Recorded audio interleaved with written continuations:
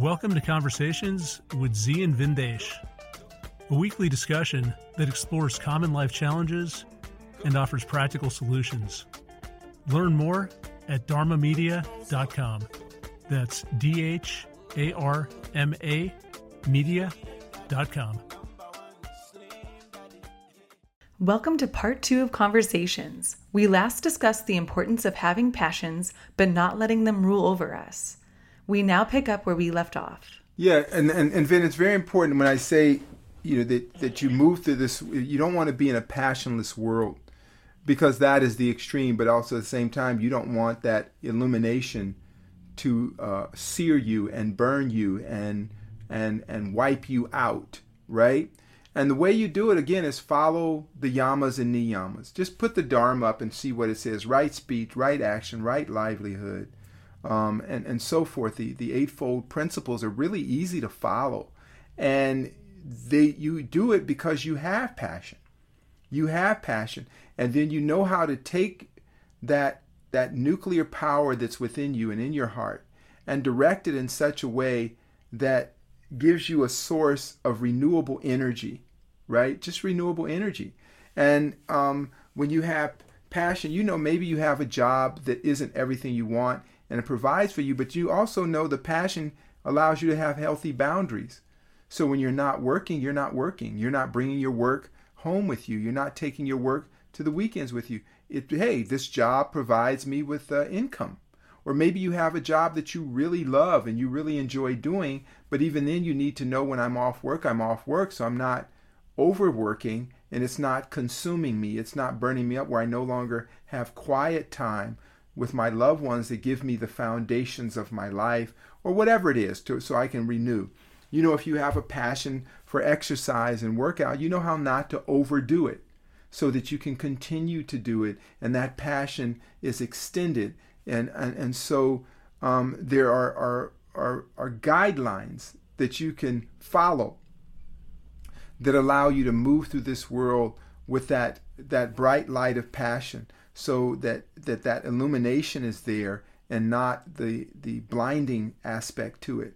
And you know how to avoid people that take away your passion and kill your passion and water it down. So if you follow the Dharma, if you just simply with an open mind study in yoga the yamas and niyamas, you're not hurting anybody.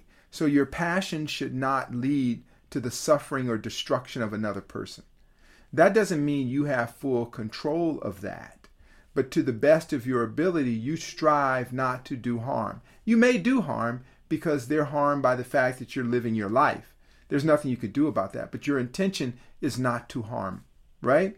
So you also, in your career paths and so forth, we know that there are many people in the medical field who don't give a damn about human beings. They're just trying to clock it up. And that's okay. But know your limits. So that gives me money, but I'm going to do other things that renew my karma in other ways. So that's what you do. So there's a way to navigate. Remember, the Tao says the straightest path is often crooked. You have to serpentine through this world because just like in one of those zombie movies, you have to sneak around the zombies. You don't want to rile them up and have to spend all your passion and energy warding them off or accommodating them. So there are many things we can do that nurture our passion. First, identify what it is. Then develop the skills and ability to express it. Being a good communicator is a wonderful way of being able to express your passion and also know the boundaries of those you relate to. If you share a passion, if you have a passion that you cannot share with everybody, let's say you were telling me you wanted to get into gardening or growing flowers or whatever you were telling me one time you wanted to grow flowers.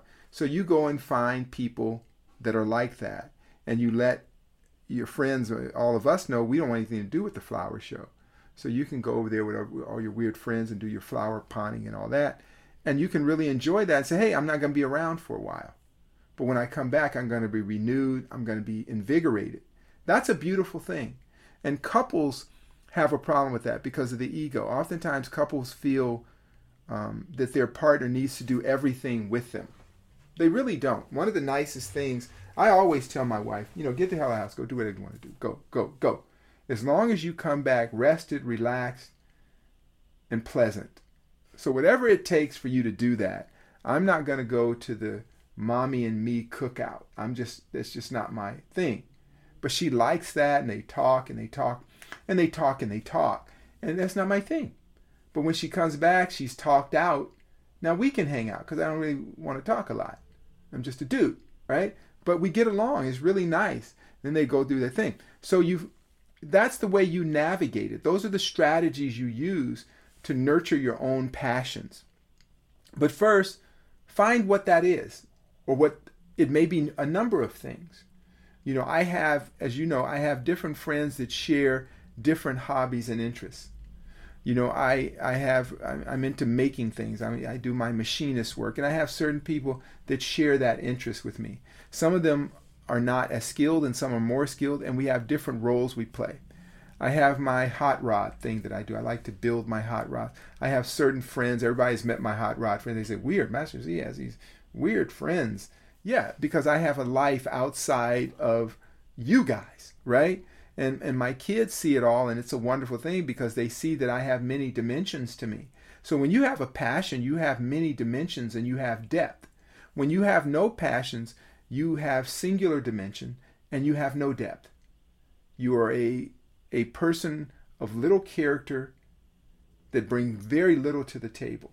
And then, like I said, in lieu of that, you're going to have awards of the hive. I don't know, whatever those awards of the hive are, that give you the award of emptiness, whatever the hell that is. So there's a way to manage your passions, and there are texts that are written. So I would say people just study the Dharma, study the yamas and niyamas with clarity, and if you don't understand them, sit with someone who is scholarly and understands them that helps you with that. Study the Kama Sutra. It's not just about sex. It's about the things that allow you to express yourself, right? In Western world, we've reduced it just to sex because, it's a puritanical society. So sex is something that you sell or use to control people. But in Aboriginal times and ancient times, sex was a form of medicine. It was a form of libation. It was a form of nurturing. So you read that book and you go, oh, okay, that's interesting that you went there. So you understand the nature of why fetishes arise, why longings arise, why desires unresolved can be unhealthy. And then you say, hey, let me find a way to incorporate this into my life so that I can have a fulfilling life. All the years I live, I'm mentally healthy, physically healthy, and I can really show devotion and appreciation for my beloved, which may not always be one way. Each couple has to decide what works for them. What is the exchange for them, which may be very different than another couple. But what we do know, if you do not have attraction and ardor and all that mentally, emotionally, physically, then you have nothing. You are bound together by the rules of the hive. So you have nothing. You follow me, Vin? Yeah, follow you, Z. And I think that's very sound advice. I like the idea of going back to some of the ancient scriptures, the discussions on what to do, what not to do, the whole principle of do what you want, but try not to harm other people. I think that's very useful advice. That's a good way to restrain passion in an intelligent way. The idea of boundaries is also something that is very practical, and I can immediately see how to apply that to relationships, apply that to work. So I think those ideas can help us walk this middle path. And Z, I remember a story you told me once about one of your old martial arts teachers who was an expert in snake boxing. And you said even though you learned a tremendous amount from him, he was a strange person because he focused entirely on that. And he literally became a snake. So he visualized himself as a snake. He internalized the psyche of a snake. And that's what made him such an effective fighter. But it made him just a crazy human being. And he wasn't able to relate to people. He wasn't able to maintain good relationships. And so I think your advice at that point was whatever you do it 90%. you don't want to get to 100% because if you get to 100%, you sacrifice too much in the rest of your life. You lose that harmony. You lose the collection of relationships and activities that make us whole, that sustain us, that help us move forward. So the principle of not going too far in one direction, which I think ties into your discussion of boundaries, is something that really resonates. So, Z, maybe one final question on this topic.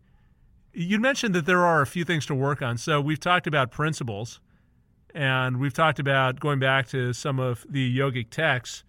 What are exercises that people can do either to tap into the passion? Let's say you don't have passion, or you've been living a life where you've been suppressed, you've been part of the hive or the zombie herd. You want to break out of that and discover that force within you that can revitalize you, give you a new lease on life. Or conversely, you've got that passion, but you want to figure out ways to channel it and use it intelligently. What's your recommendation? Well, Vin, passion is energy. It's just like solar energy. And so in order to harness solar energy, we have to collect it and then put it in some sort of containment. And then we have to use it up and collect more and then keep it cycling. So if you have a solar collector and it turns that solar energy into a battery reserve, you have to use it or the batteries will go bad. They will corrupt themselves and they're useless. So that is an analogy of our life. So you take your passion, you bring it in, and then you direct it towards something and you use it up, you express it. And there's different ways. In career, if you have a passionless career, note that it is passionless, but it requires a certain amount of your energy. Give it the least amount of energy for you to fulfill your duties. Save that extra energy for the things that you really love and shine your passion. Let your energy be all over that. So you have a lot that you do that you really enjoy. And you want to have energy for that, and you want to be able to give to that and fulfill that. When it comes to relationships of all kinds, friends and family, there's various degrees of passion that is expressed in those to bring and elevate those. There are familiar bonds in relationships. You may have family members that you're connected to just by familiarity. We're family, so we hang out. Limit that, in terms of what energy, because they just want to see your face. They just want to use you as a waypoint in the normalcy of their life. Know that. Don't get in arguments with them. Don't try to change them. Just know that your benefit to them is in familiarity. It takes very little energy.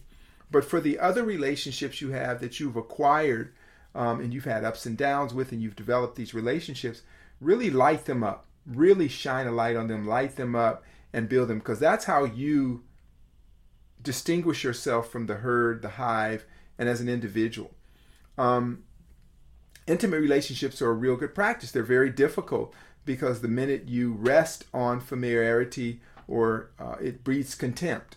So you want to freshen up that relationship on a regular basis. You want to kind of mark on your calendar, again, this is managing and regulating passion. Here's the time that I'm going to really nurture and shine light on those intimate relationships that I have, or the intimate relationships you have. And you give that to them. Again, remembering those basic yamas and niyam: bring no harm to anyone. There's no reason to hurt people. Guard yourself to the degree that you can, but you don't have to hurt anybody. Learn how to communicate where your words are simple and clear, so you can let people know what you want and they can let them know what they want from you. Takes a lot less wasted energy, so you're not wasting your passion again on miscommunication. So you learn to be a good communicator, right? You restrain yourself so whatever you say is upfront and clear, so you're not making commitments or promises to people you can't keep. So that doesn't steal your passion for relationships of all kind. With yourself, being very passionate about your health and well-being, taking the time out to make yourself the person that you would like to be around. When you look at your partner and they look at you, or your friends, you want to be fit and vibrant and not a slug or or a toad on them, or you draining their energy, or you need to drain a lot of people so you can get through the day. So if you're going through something, share it with people, but also share it in a way where you limit your drag on their energy so they can always give you energy back. So if you're going through a rough time, reach out to people who love you and know you and say, hey, I need your support, because sometimes being of service will bring you a huge burst of energy, and you could be passionate, because there's nothing, I was telling Kiko, there's nothing greater than watching people develop and get better. That gives you a lot of energy. That really reflects that sun back to you, and you have, it's very powerful in terms of giving you enthusiasm and inspiration when you elevate other people. So in your life, add an element of service to your passion that you really enjoy, but sincerely enjoy. Don't go out and do things for the sake of doing them because you think it's the right thing. Do it because it is the right thing for you. It may not be volunteering at the homeless shelter, but it may be something else that you really enjoy doing that is in service of others, that for the sake of you, you do it. I get to do that on a regular basis myself. So cultivate your passion. Don't dilute it. Don't shut it down. Don't deny it. Re-explore the mal thoughts and the wrong way of looking at passion as if it's a bad thing. Know that misunderstanding, that misgiving, that mal thought came about in very difficult times in humanity where we just needed a bunch of drones. You go to Japan, and I remember going to Japan the first time, and I looked out the window, and it looked like an ant colony. Everything was so perfect and orderly, and the society was clean, and everybody was reasonably polite and moving about. The trains were there was no shoving or pushing. Everything was right. Well, they had just dropped a nuclear bomb on Japan 20, 30 years earlier. So they had to be like that. I went to Japan in the 70s. 20 years later, I went to Japan. They had hip-hop groups. They were breakdancing in the street. They had all sorts of things going on because that generation had transcended that now, that creative passion to live. Then I went there another time, and then they have a Miss Japan is a woman of African and Japanese descent. One of the fastest runners in the world is another kid that is a African Japanese kid named Hakeem Sonny Brown. So they're opening up to the whole world, and they're defining themselves after they came through a great catastrophe. So all of us can use the Nippon example of there's a time to hunker down and there's a time to break free. There's a time and a season for everything. And for most of us, the season is the season of life where we want to move through this world filled with passion and ardor, but also with an illumination of intelligence that allows us to discern and discriminate and know who can see the light, who you can shine your light on and who you can't. For some people, the light is too bright. Don't burn their eyeballs out. Don't do that. Allow them to be in the dark to the degree that they want, but be polite and courteous. And it's real simple, but nurture your own passion, because passion is the color of life. It is the character of living. It separates you from the dead, and it gives you an opportunity to go through this world with spice and flavor, and leaves you with a wonderful story at the end of this journey. Well, this has been a fascinating discussion for me. Z, I'm just going to reiterate one of the points you mentioned, which I found really useful to think about. When we think about passion, we usually think about passion in the positive sense. What should we be doing? How should we direct our energy? There's the negative aspect as well, which is what do we want to avoid doing? And if we take the perspective that we have a finite amount of time and energy, a lot of managing your passion is cutting out the things that don't add any value. So if we find that we're spending all of our time in the doom scroll or on social media, or we're binge watching shows for 4 hours a day, maybe get rid of those things. And that frees up time for the self-expression and for the cultivation of deeper relationships. In fact, I was speaking with a friend yesterday who's a bit older than I am. He's early 70s. And he was just reflecting on his life. And he said, Vineet, one of the things that I've learned is whatever you have to do now, because life is so short. And I think that's part of passion as well. We just don't have the luxury of time. We don't have the luxury to waste time on indecision, on overanalysis, on should I do this or should I not do this, or where should I end up, or what might happen. If you want to do something, just go do it. Go and pursue that passion. Go and pursue that dream. If it doesn't work out, move in a different direction. But that's also an intelligent way to manage your energy and conserve yourself for the things that you really care about. So just some final thoughts. We've talked about passion as being a fundamental expression of our humanity, of our life force. It's a spirit which allows us to survive and improve the species. And certainly there are times in the course of history where society restrains passion, as we've talked about.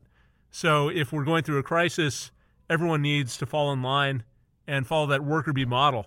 And that works for a period of time. Ultimately, when we get to the other side, it's time to release that passion, but do so intelligently and strike the balance between expressing ourselves, finding a way to relate to other people, finding a way to put an imprint on this world. So there is some mark after we're dead and gone, some effect of our actions. That's the value of passion.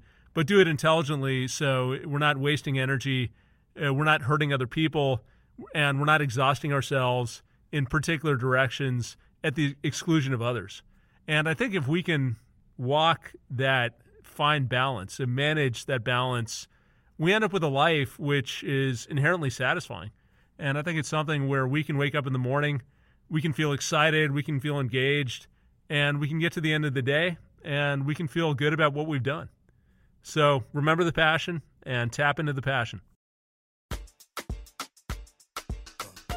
If you enjoyed the show, please consider leaving us a review on Podbean, iTunes, or your favorite podcasting app.